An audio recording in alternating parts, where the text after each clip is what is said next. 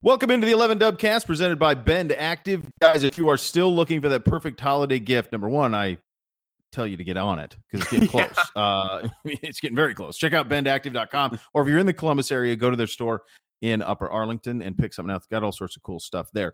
I am Beau Bishop, Johnny Ginter as well. Look, guys, this is a holiday version of the program here, and it's a holiday version without a college football playoff game and a USC-Ohio State game that I think is going to have a little juice once we get past the Christmas holiday. I think once you get to the 26th, 27th, there'll start to be a little bit of juice surrounding this game.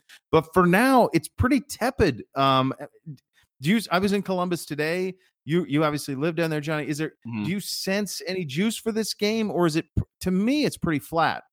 Yeah, I'm with you on that. I don't think that a lot of people are super hyped about it. I think maybe as we get closer to the game and after Christmas, I think people will start to go like, oh crap, this is all we got left in the year to kind of enjoy. So I think that will kind of raise the stakes a little bit after people stop being distracted by Christmas. I think that'll probably bump it up a little bit. Somebody put on Slack today that I think the high or the prediction in Dallas is like the low 40s, and might get some snow showers on the 29th. And it's freezing there. I mean, it was cold there that when it was the national champion, it was cold in January that week. It was frigid, and the wind blows. I mean, it's 40 there, as you feel it. I mean, you really feel it. Right. So I don't know that people are super pumped about rolling down to Dallas in late December to check that out. But, again, like everything could change. I mean, people could get, really excited again for football and just maybe the last time you see JT Barrett. So that I think in of itself might be a bit of a draw. I just don't know how many people are actually going to make the trek down there. I think they may have some difficulty selling their allotment. But other than that, I mean, I still think it's going to be a fun game. I'm personally still pretty excited about it. Yeah, I love the matchup, and I think on the day of the game and in the couple of days leading up to it, I'll be excited for it. And I'm looking forward to Darnold against our defense and seeing how that goes. And as somebody who lives in the Cleveland area, I'm looking forward to see how Sam Darnold plays against a really good defense. Because there's a lot of talk about him being number one overall, him or Rosen or however they end up going. I'm sure they'll screw it up, but they actually are in a position for the first time since Tim Couch to get exactly who they want at quarterback. Right. So that'll be fun to watch, and I look forward to kind of getting a look at that.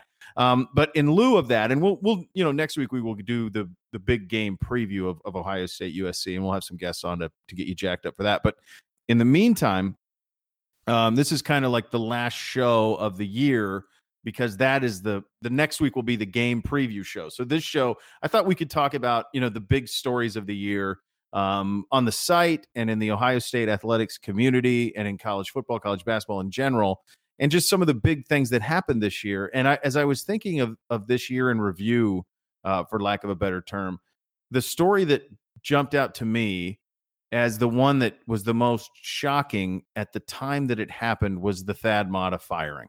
Yeah. And the way it happened, it was just crazy. It was much like Tressel, except without the scandal. But it just like all of a sudden in May, it was decided that Thad Matta wasn't going to coach Ohio State basketball anymore.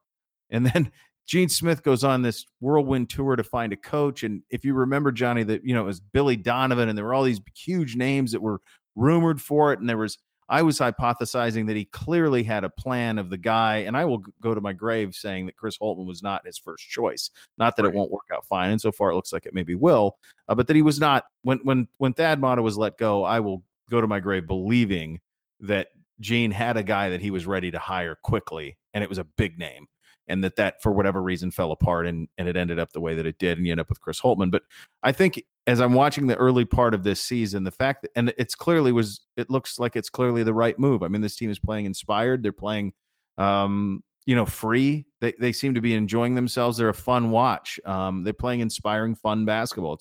It's a fun thing to watch, and it was probably the right thing to do. But if you go back to May, guys, and you think, Thad Matta's in the middle of May is going to be fired as the Ohio State basketball coach, you have a tough time convincing anybody a year ago at this time that was going to be the case. I don't think I was super shocked at it happening, but I will say that the way that it went down. Oh, the timing was crazy. The timing was really crazy. And that's to me what, I mean, if you're looking for an argument against maybe Gene having, or an argument for rather Gene having a replacement in mind, I mean, you would have to think that when it happened would indicate that he had something in his pocket, because it was just really an inopportune time in general. Yeah. I don't, it's to me, I mean, I agree with you. I think that's one of the absolute biggest stories of the year. And that's probably the one that I thought maybe was the most interesting Mhm. because I think I enjoy talking about JT Barrett and where his place is in Ohio State history and, winning the Big Ten championship and all that good stuff. But what really kind of fascinates me is how these major college sports hires are completed and done just because it's so labyrinthian and all the Yeah. ridiculous ins and outs that are related with it. You know, after following, the Tennessee head coaching search and the Right. ridiculousness that was involved with that, I mean, it boggles my mind to think about how something like that could go wrong. Yeah. um, but watching it play out is just fascinating because it really is this hugely um, financially important hiring decision that plays out in real time in the public. And I don't know, it's cool to see how that works out or doesn't work out. And, I think there's some valid criticisms about how maybe it was handled, but ultimately I'm pretty happy with the Holtman hire as well. Yeah. And, given some of the names that were out there, it's interesting that he's the dude that they came up with, but it's worked out. It has. And, I think as you watch, you see the influence of Scooney Penn, which was kind of like, Yes. at the time felt like that was something that Thad neglected, that should have been done a long time ago. Scooney's been in town since 2011. There's been ample opportunity for Thad to put him on staff. He wouldn't, he didn't. Scooney was interested. He let it known he was interested, and Thad wouldn't put him on the staff. And Scooney was around the program, and he's a clear leader, and he's a strong voice, and you see it already with the impact he's having on this team. I don't know if you saw the tweet from, I think it was Andy Katz over the weekend about, one of the up and comers in the coaching business and a future head coach. Scooney Penn is on the Ohio State staff. Well, he's player development head now, but I mean, that's just the start of this thing. And you watch what he's going to do in recruiting for this team with all the talent in the state of Ohio. I mean, that's just a great side story to the Holtman hire.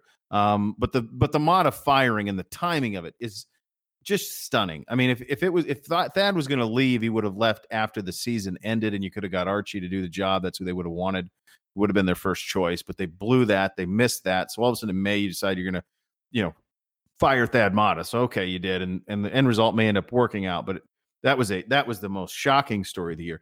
I think the story that those of us, certainly those of you guys who are involved with the site on a daily basis. And for people who are really plugged in, to me, the most awesome story of the year was Kyle Snyder's continued just dominance of the world.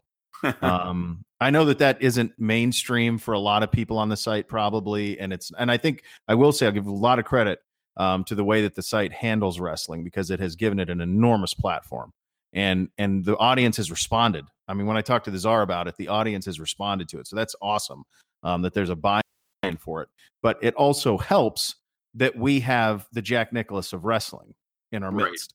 So that's, and he beats that excuse me, that Russian this summer, and he becomes the best pound for pound wrestler on the planet.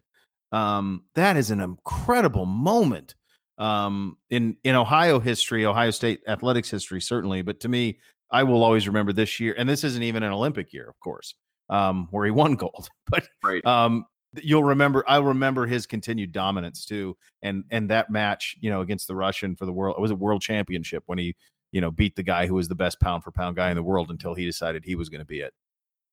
Yeah, I think that was, I mean, in terms of just sheer athletic, awe that you're watching this, you're just like looking at this and going, I can't believe this is happening.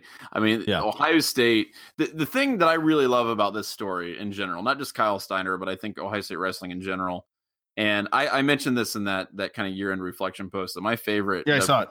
Did was the interview with Tom Ryan.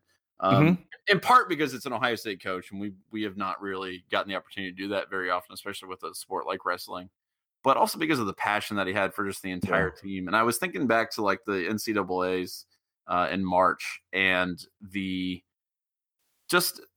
drama surrounding that, because it's not just that it's Ohio State and Ohio State's really good. It's that you have these really kind of regionalized epic teams that have been built out of the Midwest. And I just love the fact that you have this really huge clash between some of the best wrestlers anyone's ever seen, these really great programs that have been built in the last like 10 to 15 years. It's just a ton of drama in a sport that doesn't get a lot of attention. And, they had the thing at the shot that they're going to do again in about a month last year, or earlier this year, rather. And they had like 15,000 people filling up the place. There was Yeah. tons of excitement. They were, doing all these crazy like WWE intros. Like that's the stuff that I really, really love about college sports. And it was fun. It's just fun as hell to watch this team. And even when Kyle Snyder is gone, like they're going to continue to be a really entertaining watch. And I hope that this last couple of years is kind of the start of people coming around to that and realizing what they have in Columbus and Tom Ryan and the Ohio State wrestling program, because it's awesome. It's so much fun to follow those guys. Well, I think it is. First of all, it's a great wrestling state. I mean, the high school wrestling in the state is very good. It's a great wrestling region to pick from. You have the preeminent wrestling program in the country that you share a border with at Penn State. So there's a lot to like about it. So I do think that the momentum will continue to grow for that sport. It fits us, it fits Ohioans to be good at wrestling. Yeah. And it's a natural for us. So I think that it will continue to grow, and Tom's the guy to lead it clearly. And I'm with you. I love that. I told the great story about how great he was to me in my last days in Columbus. And I just always adored talking to him in person. It was a pleasure to have him on the show. And, while we think of, I love what you did on the post with all the dubcasts we had, and I love the comments about Richard Lewis where he basically talked for 45 minutes and didn't breathe. Yeah. But that was a good one, and the Kyle Snyder story is one that you're going to remember that when you think back on 2017, you're going to remember the continued dominance of Kyle Snyder, which we've talked about. The two stories that I think to me I remember most, one is shocking and one is most fondly. The third thing is the Ohio State football season. Okay. And so with this, it's hard for me I think it's a microcosm for this season, because when I look back on the 2017 Ohio State football season, I think it is going to be largely forgettable, and largely anonymous in the pantheon of Buckeye seasons that you remember. I think it's one that happened, and you're going to remember, of course, J.K. Dobbins' brilliance, and you're going to remember the Penn State comeback, and you're going to remember the just befuddling loss to Iowa, and you're going to remember beating Michigan again, and you're going to have these things. But I don't know if any of them, and part of it is because we're so spoiled with Ohio State football and all of the moments that it has provided over your lifetime. But I don't know if this is going to be a touchstone season. I tend to think that it won't be. And I don't think anything that can happen against USC is going to change that. I think it's more of a product of the expectations that Urban Meyer has set for the program, and what we expect as fans because of that. And so it was just, I mean, I enjoyed it at times. It was maddening at times, but I think, for me at least, Johnny, I think it is going to end up being a largely forgettable. There are a lot of great individual moments that will jump back, but I don't know if it's one that I'm going to recall, too fondly or too negatively. It's just one that just kind of happened, I think, as time goes on, anonymously. So let me ask you this, because I was kind of thinking about that, just kind of reflecting on the end of the year. Like, I think part of it is a result of the expectations that we have for Ohio State football, and that's always there. I mean, it doesn't matter really who's coach. I think Ohio State fans think that Ohio State should be a national title contender every year. But I guess I wanted to ask you, and this is what I'm thinking about.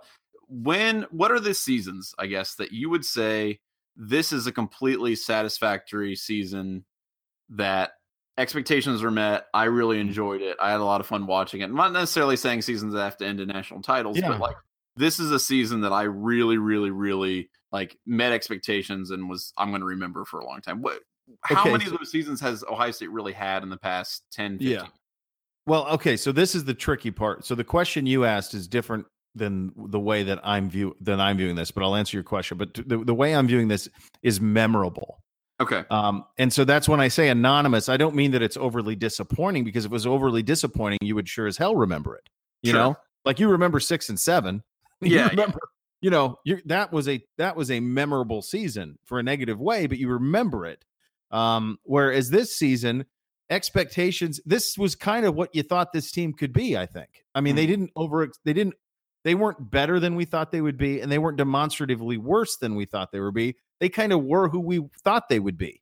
I mean, I know the expectation is to win a national championship, but I don't think anybody looking at this team thought, yeah, that's a national championship capable team. I think if you were objective, you didn't. To answer your question, when I think of obviously the national championship season, 2014-15, The 2012 season was pure joy. The undefeated 2012 season was pure joy, and there are all sorts of moments, from that season that you would look back upon very fondly. Probably even the 2013 season, the season that ends with the shocking loss at Michigan State. There are moments from that the thrilling win over Michigan in 2013 in the all white uniforms, and the brilliance of Braxton Miller, and then Carlos Hyde at full throat. The full, full Carlos Hyde in that season that you remember. And even 2015, the tremendous disappointment of the loss to Michigan State, and you kind of traded the brilliance of that team of ultimate disappointment, because it was probably the most talented team maybe that the school has ever produced. I mean, you could argue that. So I think there's all sorts of moments, but this one to me will go down kind of anonymously. I don't have any huge touchstone moments from it, John, I guess. So there are some that I can recall, and you can go back further. Certainly the Rose Bowl win with Pryor as a sophomore, when he has that incredible game against Oregon in the Rose Bowl. They had the one loss. It was I forget what the loss. They had the one loss that year, but that was it. But that was like the promise of things to come, because that was the best game Terrell Pryor ever played. And you thought, well, we have him coming back and he's going to do that again. And then, we know what happened. But I mean, so there are some moments, and I just don't know if this season will provide them. I guess it's a long way of answering your question, but that's kind of where I sit on it. Well, no, I mean, and I appreciate the answer, because honestly, like, one of the things that I was just thinking about is when people are looking back at any season, really, what does it need to be satisfactory, right? And to me, I guess the answer to that is, were your expectations at the beginning of the season met? Yeah. And did your expectations change during the season? So, like, I think a lot of people for 2017, like, I'm pretty happy overall with the season. I think if there hadn't been an insane loss to Iowa, I think I would have been maybe a little bit more satisfied. But overall, like, it's pretty much where I expected Ohio State to be with who they had coming back and all that kind of stuff. But I guess my point is that if you think about it, and I wonder about this, and I hope people, like, in the comments, talk about this, or maybe send us an email. But I'm curious about what seasons people have truly felt were satisfactory. And to me, like, I would say that I think a lot of people would see them as few and far between. I think some people would say 2012, obviously, and you can be a little salty about the ineligibility towards the end, but they did go undefeated. I think 2009, definitely. I mean, with the Rose Bowl win against Oregon, I think that was really important. I think a lot of people would say even 2010, even though it's technically vacated. But honestly, like, I think some people will look back at 16, 17, even 15 and go, oh, those are just years. And that to me is a little unfortunate, because the moments that occurred in some of these seasons, especially in a season like, 2012 and 2013, and you were talking about Carlos Hyde, but I'm thinking about, like, Kenny Guyton, some of the insane stuff that happened with that, which is honestly, Kenny Guyton doing what he was doing, to me, like, made the entire season. Like, when he filled in, that was hilarious to me. That's like my all-time favorite thing. Yeah. So I just kind of wonder what the criteria that people have for a quote unquote successful season.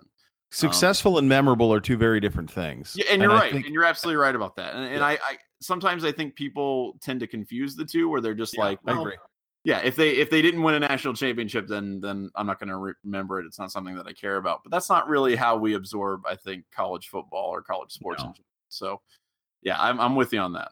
Yeah, it is a fascinating one, and it's I think, unfortunately, the hiring of Urban Meyer and the national championship coming so quickly, and the undefeated season coming in season one, I think that, and what he does in recruiting, I think that almost negatively affects the fan base. Yeah. Because you expect that always, and you expect what Saban does at Alabama.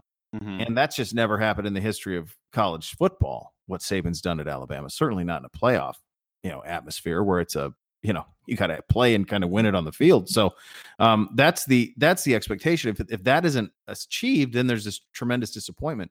And look, Urban wouldn't have had any other way, but that is, I don't know if that's enjoyable from a fan perspective. And the best example I can give to this, so I grew up in Montana. I'll tell a quick story. I grew up a Lakers fan, right? Basically, you picked Lakers or Celtics. You grew up in Montana in the 80s when I did. You picked one or the other, and That was it. You stuck with them. So I like the Lakers, and that worked out very well for me. But I can tell you that as I got older, some of the most enjoyable Lakers seasons were like in the mid '90s when they had Nick Van Exel and Anthony Peeler and Doug Christie and Cedric Sabalas. And they were like a 4 or 5 seed in the NCAA or in the NBA playoffs. And I think one year they knocked off the Sonics and they got to the conference semifinals or something like that. And they made a little run because Nick Van Exel was great at that time. But the reason that was so enjoyable is because I had no expectations. Some of the least enjoyable seasons were the seasons with Shaq and Kobe, where if they didn't win a championship, it was like, God, what a blown year. Like, you just blew it. And I see that up here with the Cavaliers.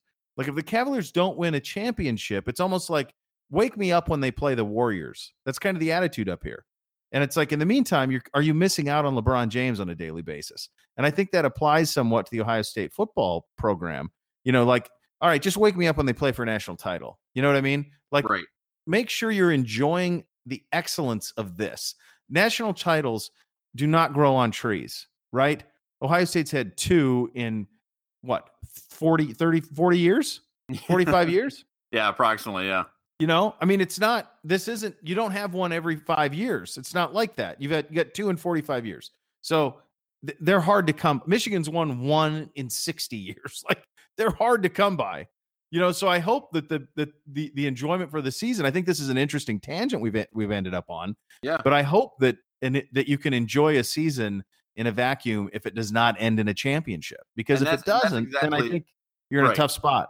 That's exactly what I'm getting at, because it's interesting.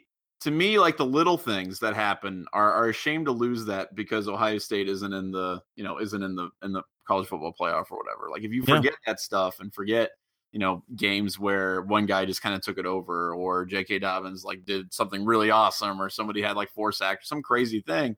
If you forget that in lieu of like just hoping for national championships, I think you do lose a lot of what makes it fun to watch this sport. And, again, like, I go back to Kenny Guyton, but like, that's the kind of stuff I watch college football for, to watch insane comebacks at home versus Purdue, when a backup quarterback comes in with like no experience and just kicks the crap out of a crappy, like, that's the stuff you want to see. Like, that's fun. And I don't want to forget, like, I guess my point is, when we're reflecting on 2017, I don't want to forget the really great stuff that happened, even though some people may go, Cotton Bowl, USC, that's where we're at. And like, but there was a lot of really fun stuff that happened along the way, and I don't want to miss that. So it's a good point. Yeah, it's an interesting conversation, to say the least, when it comes about the expectation of your sports fandom.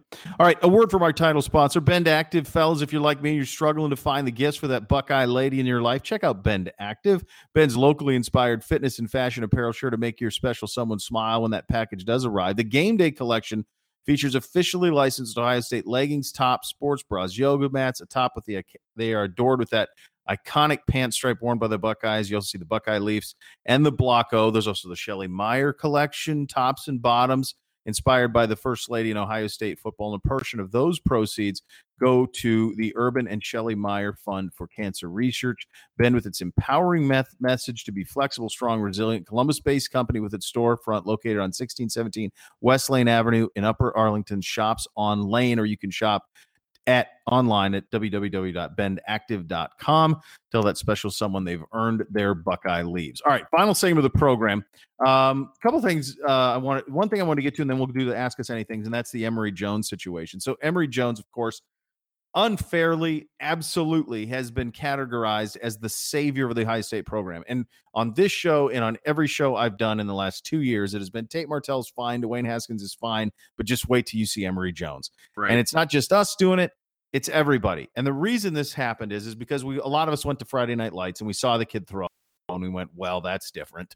And I remember him with Danny Clark and Tate Martell at Friday Night Lights, and he blew him away. Like, you just went, wow, that's something else. Now, a lot has changed since then. This is a kid who's been committed for a very long time. I don't know what's going to happen on Wednesday. I'm not sure Emory Jones knows what's going to happen on Wednesday. Ohio State already has another quarterback in the class. Mm-hmm. This is a precarious spot. And whether he comes here or not, I really have no idea. We had Andrew Lind on the television today, and he felt like he didn't have any idea. I think Ohio State's cooled on him as much as he's cooled on them. It's an odd spot. But the reason I want to talk about it briefly, at least off the top, is just how insane recruiting is. Because if Emory Jones doesn't sign with Ohio State on Wednesday, there will I do believe, based on people that I've talked to, that the coaching staff's fine with it. Yeah. If they get him, great. If they don't, great.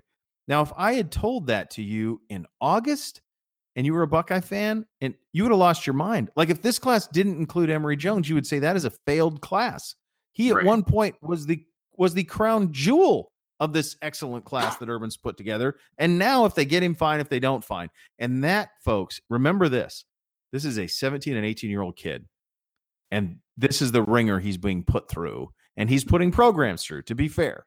Yeah. But the insanity of high school recruiting, you're seeing it first up close and personal with this Emory Jones saga, which has played out now for the better part of 9 months, where he won't, I guess they want him to say, I'm absolutely a Buckeye, and he won't do it. Took 4 visits to Alabama. He was at Florida Friday and Saturday of this week. He's at Florida State Sunday and Monday.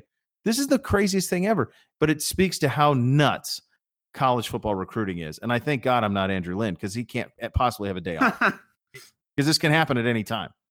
It's interesting, because I think part of it is that, Urban Meyer and company have built up a ton of cachet when it comes to their, recruiting prowess. I think people are like, all right, well, if we don't get, Emory, then I don't, they know what they're doing. They're going to probably make the right call on this. If it's not worth it, it's not worth it. But I didn't, the thing about him, and the thing about all the drama that surrounds it, is that ultimately, he's going to some college. Like, so he's going to pick at some point. It's going to end. It's not going to be the end of the world, no matter what he picks.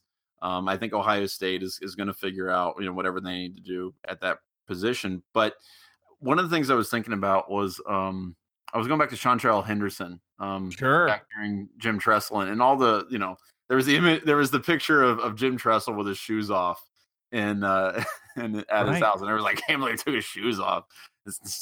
How dare the Ohio State head coach deign to that at a kid's place? And then, how Terrell Pryor's recruitment was extended and had all this drama behind it. This is just part of the game, and I don't necessarily blame Emory Jones for playing it. I think that's, I think college coaches do that kind of stuff just as much as players do. And I think the players get way more heat when they kind of play coy, but colleges don't, which I think is kind of messed up. But I'm not going to cry if he doesn't come to Ohio State. I still think he's a great talent. I'm not trying to denigrate his football playing ability at all. I think he's an incredible football player, but at a certain point, I just kind of get over it. And I'm like, you know what? It's all right. Whatever you want to do it. There's nothing, it's your decision. But I really, wake me up when you commit. Because honestly, at a certain point, I don't really need to follow every visit that he takes. No. I think it's interesting. And I think the process is extremely interesting. But I can understand why. I guess I can kind of relate to how maybe the coaches at Ohio State are feeling, where they're like, all right, kid, we've made our pitch. We can only do so much, and you'll pick what you're going to pick. Yeah, the weird part with him is that he hasn't ever decommitted. Stayed committed through the whole process. So it's weird that he hasn't decommitted from Ohio State. So either way, I hope I think hopefully most people will be respectful, whatever it is, whatever his decision is. But it was kind of like the absurdity of recruiting in a nutshell was the Emory Jones saga that has played out over the last 18 months. We have some time for some Ask Us Anythings. What do you got for us, buddy? All right, so if you guys want to send us any questions, which I definitely recommend that you do, just send us a question to dubcast@11warriors.com or hit us up on Twitter @11dubcast. This one's from Brad. He says, who is the most famous non-Ohio State person you've ever met? Jeez. Muhammad Ali. You've got a pretty good roster to Muhammad Ali, Hank Aaron, George W. Bush, Jeb Bush. Pretty good. Let me think. Who else? Burt Reynolds was a highlight. Nice. I was in a wedding with Britney Spears. What? How did that happen? Wait, what was that about? She was in Mickey Mouse Club. My first cousin married her first cousin. Oh my God, that's crazy. When I was a freshman in college, I was in my cousin's wedding, and she was in my cousin's wedding. Yeah. And she was like 14 or 15. And I didn't have Disney Channel. I didn't know anything about Mickey Mouse Club. I didn't have any clue what it was. But there was all this. I remember it being like, oh, this girl's coming and she sings or whatever. And I remember thinking she was cute, but she was still so young, and I was like 19. So she was still so young. But and then I remember like a year later in my dorm room, Hit Me Baby One More Time. And I went, oh, I know her. I know that girl. That's insane. Yeah. So there is a wedding pic. Now my cousin and his wife got divorced. But there is a wedding picture of where I am a groomsman and she is a bridesmaid. You know what? I like how you mentioned like presidents, Muhammad Ali, all these other dudes, Hank Aaron. I'm like, hey, how about that Britney Spears story? I need to hear about that. That's really one I got to nail down here for us to have more context. That's the real highlight is the Britney Spears.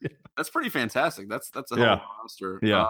I can't really compete with that, honestly. I met Bob Dole once in there you Washington, go. DC. They were doing an honor flight thing where they had a lot of the World War II veterans come in and see the memorial, and he was there to greet them. And I just he was just chilling out, and so I walked up and introduced myself. I've met Sherrod Brown, the current Ohio senator, one of the current Ohio senators. Acting wise, I met James Earl Jones, which is pretty cool. That's pretty good. Now, how do you meet James Earl Jones? He came to Ohio State to speak, and he wasn't really talking about acting. He was just talking about being an African American and his experience in the military. And it was a really fascinating speech. It was about, this is when I was in college, so this is about 10, 12 years ago. Yeah. But he was a really interesting guy, and it was just a cool evening. And he was doing kind of a meet and greet afterwards, and I just went up and I shook his hand and just asked him a couple questions. He was a really, really nice guy. I've also met the Mythbusters dudes before they blew up. They did some kind of thing at Ohio State, and I just showed up, and I was like, I don't know who the hell these guys are, but I just asked them a bunch of questions.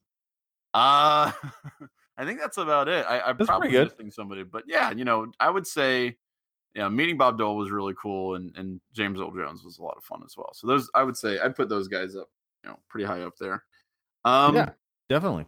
All right, so the next one here, this is from Alvin. He just wants to know, pretty simple question: who are you rooting for in the college football playoffs this year? Boy, I don't really. I guess Oklahoma. Yeah, I guess Oklahoma. Baker Mayfield seems like kind of a punk, but I really like watching him play football.